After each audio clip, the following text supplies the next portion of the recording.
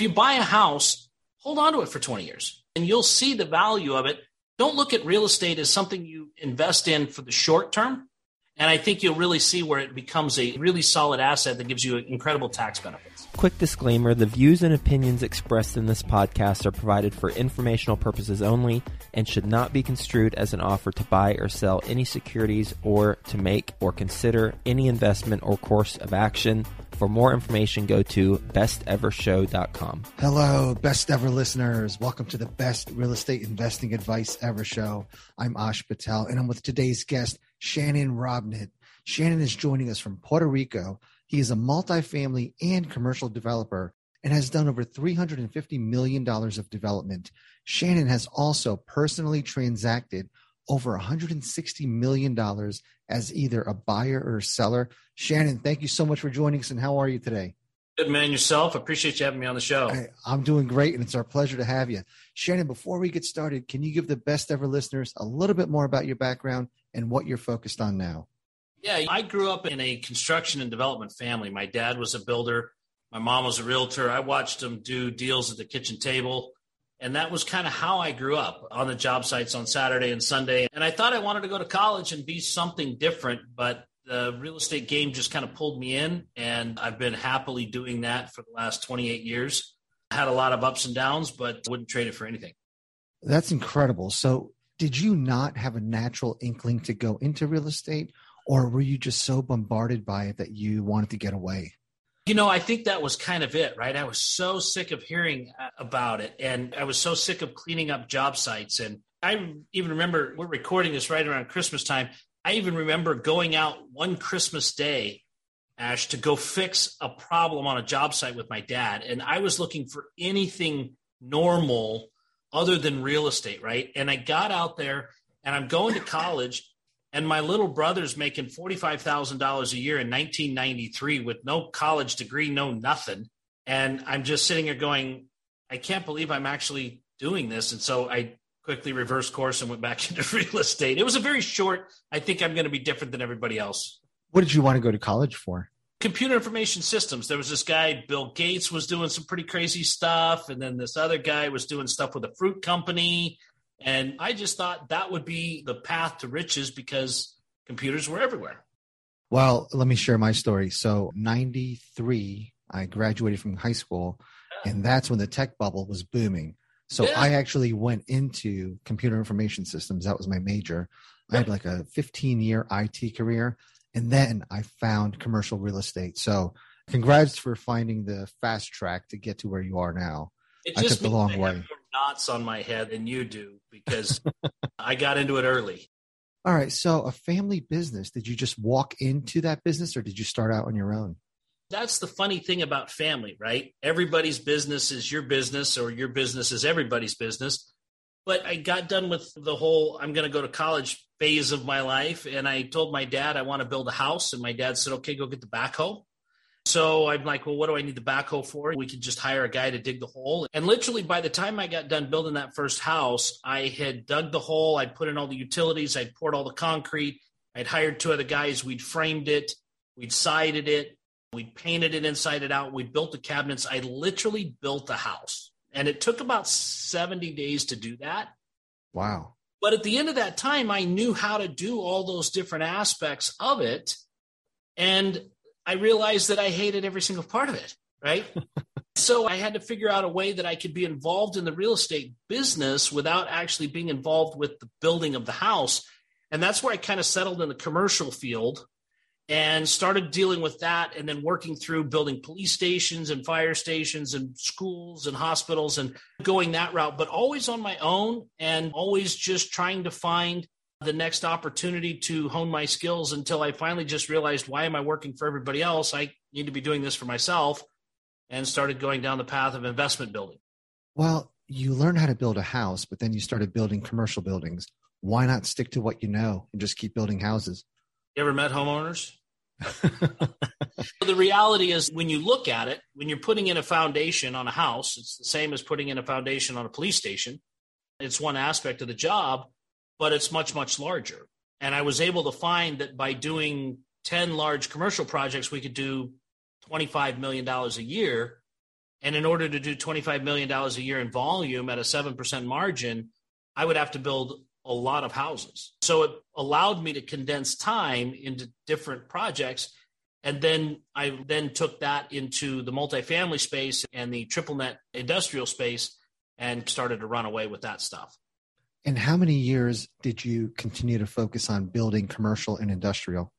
I still do. We've got a couple of opportunity zone developments going right now with warehouse. Triple net warehouse is such a fabulous thing because like apartments, it's the incubator space. You get out of your mom and dad's house, you go get an apartment, then you save up your money, you go buy a house. It's kind of the same thing. You start a business in your garage, or you and your buddy are going to become window tinters or whatever, and you go rent a small incubator space, and then you go build your own building. And it's the same kind of thing, but they're parked a little bit longer. We even saw in 2008 when the market was crashing, people were paying their rent before they were paying their house payment, because if they didn't have a place to do their business, they couldn't pay their basic bills. So that's just always kind of been kind of a bread and butter slice. And as cap rates continue to heat up on multifamily, still a little bit more lucrative to do the industrial right now. And when you say industrial, is that more flex space? I love that space because it's so easy to rent. It is. They've got little requirements. You put a 10 by 10 office in the front and a bathroom in the back and a roll-up door and about 2,000 square feet with some basic heat and electric requirements, and everybody fits in there, from a guy that makes gelato ice cream to a guy that manufactures bullets or cabinets or tables or whatever. We've got all different types in there. Yeah, and if somebody wants more office and less warehouse, just put a wall up. If Correct. They want the opposite, move a wall. Exactly. Yeah, that's incredible. Is that primarily what you're building now? No, we currently have about 500 units of multifamily going and only about 80,000 square feet of industrial space. So we do what pays. So you pivot on whatever asset class is being overbought. Correct. Currently, we just broke ground on a 190 unit apartment complex. We've got a 35,000 square foot supply house in Florida and 375 single family homes that we're doing in a subdivision in Florida as well. So we're kind of asset agnostic as long as it makes money.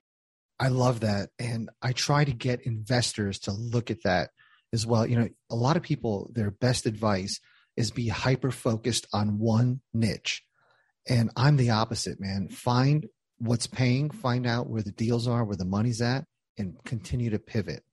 Well, everybody talks about multiple streams of income, and everybody looks at that and says, I need to be in 4 apartment complexes. But the reality is if you're in apartment complexes and you're in notes purchasing, and then you're in industrial space, and then maybe you're in a mobile home park, you're in multiple asset classes, but then you can also diversify that even further if you want to. And I agree with you. I think diversification is good. I think you need to be good at what you do. And real estate's not rocket science or brain surgery or even as complicated as tech. So it's something that you can become pretty good at with a little bit of home study. We'll get back to the show in a few minutes, but first, some sponsors I'm confident you'll get some value in learning more about. I'd like to introduce you to my good friends over at PassiveInvesting.com, a private equity real estate firm based out of the Carolinas. PassiveInvesting.com makes it easy for you to start investing in real estate. They focus on acquiring institutional quality apartments and self-storage facilities with private accredited investor funds. They also have a real estate debt fund that offers hard money loans to local fix and flippers across the U.S., which currently has a 0% default rate. With a portfolio of over $700 million in assets and controlling over $250 million in equity, they know how to secure the best deals and how to avoid the red flags. If you are interested in learning more, please reach out directly to PassiveInvesting.com and request the free Passive Investor Guide that outlines the 7 red flags for passive apartment and self-storage investing. Visit PassiveInvesting.com/red flags to download that PDF now. That's PassiveInvesting.com/red flags. Mark your calendars for the Best Ever Conference, February 24th through 26th, back in person at the Gaylord Rockies Convention Center. Join the experienced community and phenomenal speakers for a weekend of learning the best commercial real estate strategies, building relationships, and quite frankly, having a lot of fun. As a bonus, once you purchase your ticket, you are put into a mini mastermind group to start making connections with other commercial real estate investors immediately. You can get 15% off right now with the code BEC15 at besteverconference.com. That's the code BEC15 for 15% off at besteverconference.com. Do you do any remodels, or is it all new construction? It's funny you ask. Actually, today I'm closing on my first value add. and it's an office building. So I'm buying an office building that's brand new, 1980, that we're going to completely rehab the inside of it. We've got the FAA as a tenant and some other space in there, but coming out of COVID, office is in the absolute toilet. So it's a great buy. It's a power play at this point. We're buying it for a lot less than we could even think about building it and remodel it. And I think that we'll learn, right? We're going to do a first remodel in 2022. That's great. So why not continue to pick up other assets cheaper than you can build them? So strip malls, retail, industrial. So we're looking at that because it's been easy. I think there's been plenty of fruit for everybody in the value add. Then the slim pickings got there with the multifamily. Everybody's kind of looking at different stuff. Strip malls are now coming front and center because retail is dying, but they're in phenomenal locations. So to pick those up and repurpose them, we've got one of those under contract. We've got some other stuff that we're looking at. But I completely agree with you. And if you're stuck in one mindset of, I only do value add multifamily in Southwest United States, then you've really got a small bowl to pick from. Whereas if you're willing to look at exactly what you talked about, you've got the opportunity to see how you can work all over the nation and continue to pick up where there is still value to be had. Agree. If you're looking for a multifamily that's value add in Southwest Ohio, the penalty is you're paying 3.5 caps. For a 1972 model. Yeah. And you're competing with 10 other people that have the same mindset as you. Exactly. And as you know, we're about the same age. That late 1970s model is starting to show its wear. You're not kidding. So what's in the horizon for you? What's next? One of the things that we've started doing lately, just because we were bored, is we're actually beginning to tokenize real estate. And we're moving that intersection of blockchain into the real estate asset class. And one of the things that everybody confuses is they say, oh, you're in crypto. Well, we're not. But the technology is so much similar to, let's say, title chain, that it allows for so many opportunities and so much liquidity for syndicators and developers to bring that to the forefront where people can actually own fractionalized digital currency that's asset backed with hard assets like real estate, and then make that tradable and transferable in a distributed ledger that really opens it up to everybody. Can we deep dive on that? You bet, buddy. Let's go. All right. And what I love about this podcast is we have no preset questions, criteria, except the best ever lightning round. So we can talk about anything we want. For our best ever listeners that maybe have heard the term tokenizing real estate, what does it actually mean? A lot of people confuse tokens and coins. A coin is a blockchain, and that blockchain is digital information that has the first piece encrypted with the information into the second piece and the third piece. Let's bring it back to real estate. Like title, you can go find out how long this property has been in the family, where it was a full section and where it got divided down that became a subdivision. All of that is in a title chain. Blockchain technology creates the same ability to give that information for you, but it also puts that in a distributed ledger so that you can see it, I can see it, somebody in Tallahassee can see it. Everybody has the ability to see what's going on here, and that creates some transparency. When you do that, you create a digitally transferable asset. And when people talk about tokenization, you're really just taking what we would normally have as a share in a syndicated model, and you're making it a digital hashtag that contains all the information, the PPM, the offering memorandum, all the waterfall instructions. Everything there is tied up in a smart contract. And then that information is put on the distributed ledger. And then how many shares are owned by each individual or each named entity. So it creates some anonymity at the same time that it creates transparency as to who owns what pieces of this. And then what it does the most is it allows for that transferability to start happening, because one of the things that syndicators hate is trying to find the marketplace for you to try and sell your piece of their pie after 2 years when their deal is a 5-year deal. This allows that liquidity for that transfer to happen because it's a digital transfer, and we are actually creating the marketplace for that so that now you can have that liquidity to sell or do other things with your particular digital asset. Yeah, and it's an immutable ledger, so you can't go back and change things, right? You can add to it, but you'll see all the additions on the ledger. The beauty of that is the liquidity. So for the syndicators out there, if you have somebody that says, hey, 6 months in, I'm getting a divorce, I got to get out of this, I need to liquidate right now, you don't have a lot of options unless you can find a buyer for that share. Whereas if you tokenize this and there's a marketplace, it always has a value. Right. So within 6 months, you might have already gotten 10, 15% appreciation. You can cash out and get some gains versus the syndicator saying, fine, we'll cash you out, but it's a 15% penalty. Right. The reality is there's a lot of products that are coming into the market, but basically these are all tied up in a smart contract. And that smart contract, it's really not smart, but it executes on its own. So if you're doing this liquidity play and you have people that want to move around as a syndicator, that becomes a headache because then we got to track the paperwork and we got to do all this stuff. But with the blockchain technology, it takes care of all of that thought process. It tracks all of those things. So then when you're sending your distribution out, you're sending it down the line like a Plinko machine. It just goes to the lowest piece of the chain and says, here, this is your distribution for these shares or these tokens.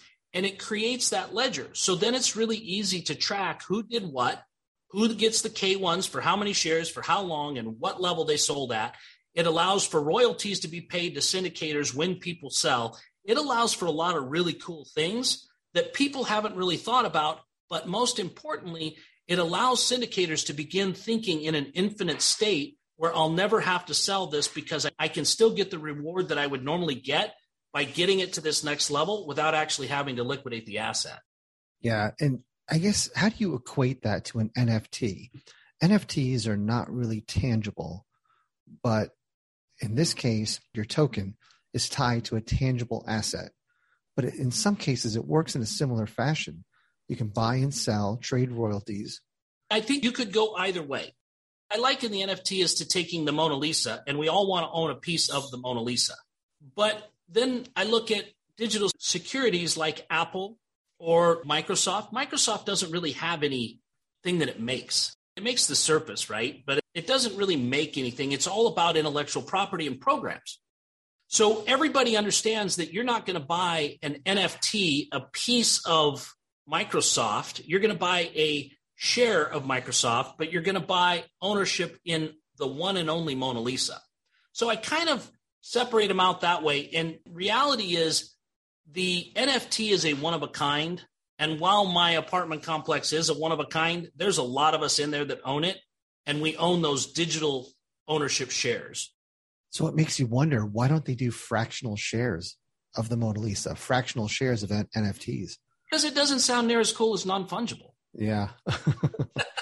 We'll get back to the show in a few minutes, but first, some sponsors I'm confident you'll get some value in learning more about. How are you doing on your goals this year? Whether it's planning for your goals or whether it's executing on those goals, I imagine one of them has to do with financial freedom, taking control of your finances. And I can tell you that is a possibility within the next 1 to 3 years using a proven system created by my friend Michael Blanc. He's got the program Deal Maker Mentoring.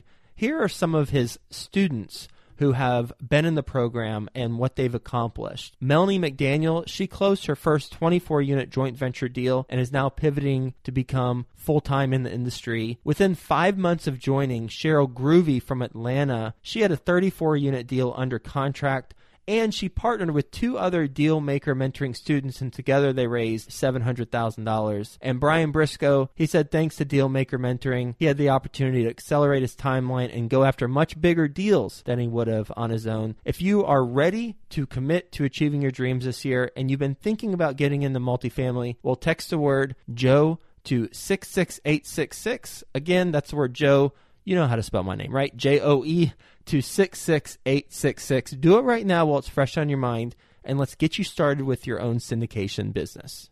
Deals and money. We are constantly seeking deals and money as real estate investors, and I bet you're having a challenge right now, especially with deals, if you're like most real estate investors, because it's tough to find deals right now. But here's the thing. There's a competitive advantage out there that when implemented, it will help you accomplish your objective of getting more deals and or getting more investors. And that is having a great follow-up system. Having a great follow-up is one of the keys to success in real estate, and Follow Up Boss is the leading CRM for real estate. This is the system you need in place so you can reach out to owners and brokers directly directly for deals, or you can follow up with your investors, and you do it all in one spot. The CRM makes it 10 times faster to call and text owners, then integrates those into a software so nothing slips through the cracks. The Follow Up Boss conversion system and powerful management tools help align your methods and drive growth that otherwise it could have been missed and probably would have been missed. Go to followupboss.com/best ever to get a system in place. And if you need help, they got you covered. Follow Up Boss offers experts 7 days a week. You can pick up the phone and speak to an actual human being anytime during business hours. Visit followupboss.com/best ever to check out how much time you could save by streamlining your follow-up process. Best Ever listeners, they're treating you extra special. You get an extended 30-day free trial, twice the length of the normal trial for a limited time. Go to followupboss.com/best ever and perfect your follow-up. I had Neil Bawa on a few weeks ago, and he stated one of the driving tailwinds for real estate prices is tokenization, because once overseas investors have easy access to American real estate through tokens, it's just going to be on fire. I think that that's true. And I think that the one thing that the tokenization does is it takes out the liquidity question. And when people are looking at that, I think that syndication is very popular, and it's getting more popular all the time, especially as prices increase and yields decrease.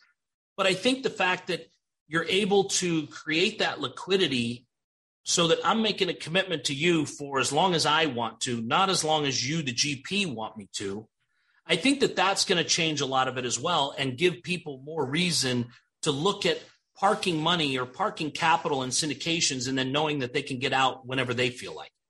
Yeah, I got to ask you, so you started in your family business. Did any of your family come with you to the development side? Well, my brother builds custom homes in a resort area. My dad, he retired when he was 50, having plenty of incubator space that's kept him and mom happily motorhoming around the world. So my brother does something very similar. We worked together for a period of time, but he's an exceptional high-end home builder, and I really can't stand homeowners. I love it. Shannon, what's your best real estate investing advice ever? I think the fact that you're doing it. I see so many people that spend so much time analyzing this and analyzing that. If you're going to get involved with real estate, get involved with real estate and make sure that you're in it for the long haul. So if you buy a house, hold on to it for 20 years and you'll see the value of it. Don't look at real estate as something you invest in for the short term. And I think you'll really see where it becomes a really solid asset that gives you incredible tax benefits. What was the hardest lesson you learned throughout your incredible 28-year run, whether it was about partners, finances, transactions, assets, anything, just a really tough lesson that toughened your skin? I think that the thing that I've had to learn multiple times is that you need to often be the answer to your own problem. You can get somebody that can either be a partner or a part of your business that can do what you need to do in that business better than you. And that's always great. But if Tim doesn't show up today, who's going to cover that role? You need to at least be able to function in that area. But I see a lot of people, they're coming into the space and they go, I only do this part of it. I don't know anything about the rest of it. And then all of a sudden partnerships come apart, as partnerships do. And that person knows nothing about the rest of it. So I think you need to be a master of something in your business, but you need to understand and be able to do all of your business to some fifth grade capacity in order to not get stuck hanging out in the wind. I think that's what your dad was thinking when he made you do the siding, the windows, the paint. You know what? You don't have to agree with him. But I completely agree with you. That was exactly his thought process. If you know how to hang the cabinet when the cabinet guy doesn't show up, you just take care of it. Yeah. Shannon, are you ready for the best ever lightning round? I am. Let's do it.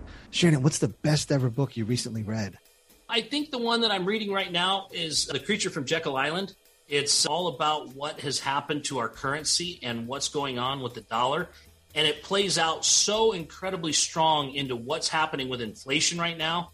It's really an eye-opener, and how it's where we're at with what's happening with the dollar and the world currencies has been 150 years in the making. And assuming there's this massive inflation on the horizon, how do you prepare for that? You borrow as much money as possible. Yep. The reality is if you can pay back today's loan with tomorrow's dollar. We're all experiencing 16 to 20% rent increases due to no fault of our own. Why wouldn't you take that profitability and borrow and acquire other assets that you're going to pay back in future dollars that are inflated? Great advice. Shannon, what's the best ever way you like to give back? I love my community. I love to be involved in it. And as we're coming out of COVID and you see a lot of businesses have been struggling and things have happened, I really make it an effort to buy local and to make sure that I'm contributing to my local charities. I get it. There's a lot of national charities out there, and there's a lot of national chains that provide great food and great shopping experiences. But give into your community and make sure that when you have the opportunity to be charitable, that you are, and that you do it in a way that benefits your direct community. And Shannon, how can the best ever listeners reach out to you? Easiest way to do that is just at shannonrobnett.com. Awesome. Shannon, thank you so much for sharing your story with us. 28 years in this business, starting out as a residential home builder, quickly pivoting, and now 28 years later, continuing to pivot. Incredible story, and thank you again. Appreciate the time, man. It's great to share with your audience. Yeah, best ever listeners, thank you so much for joining us, and have a best ever day.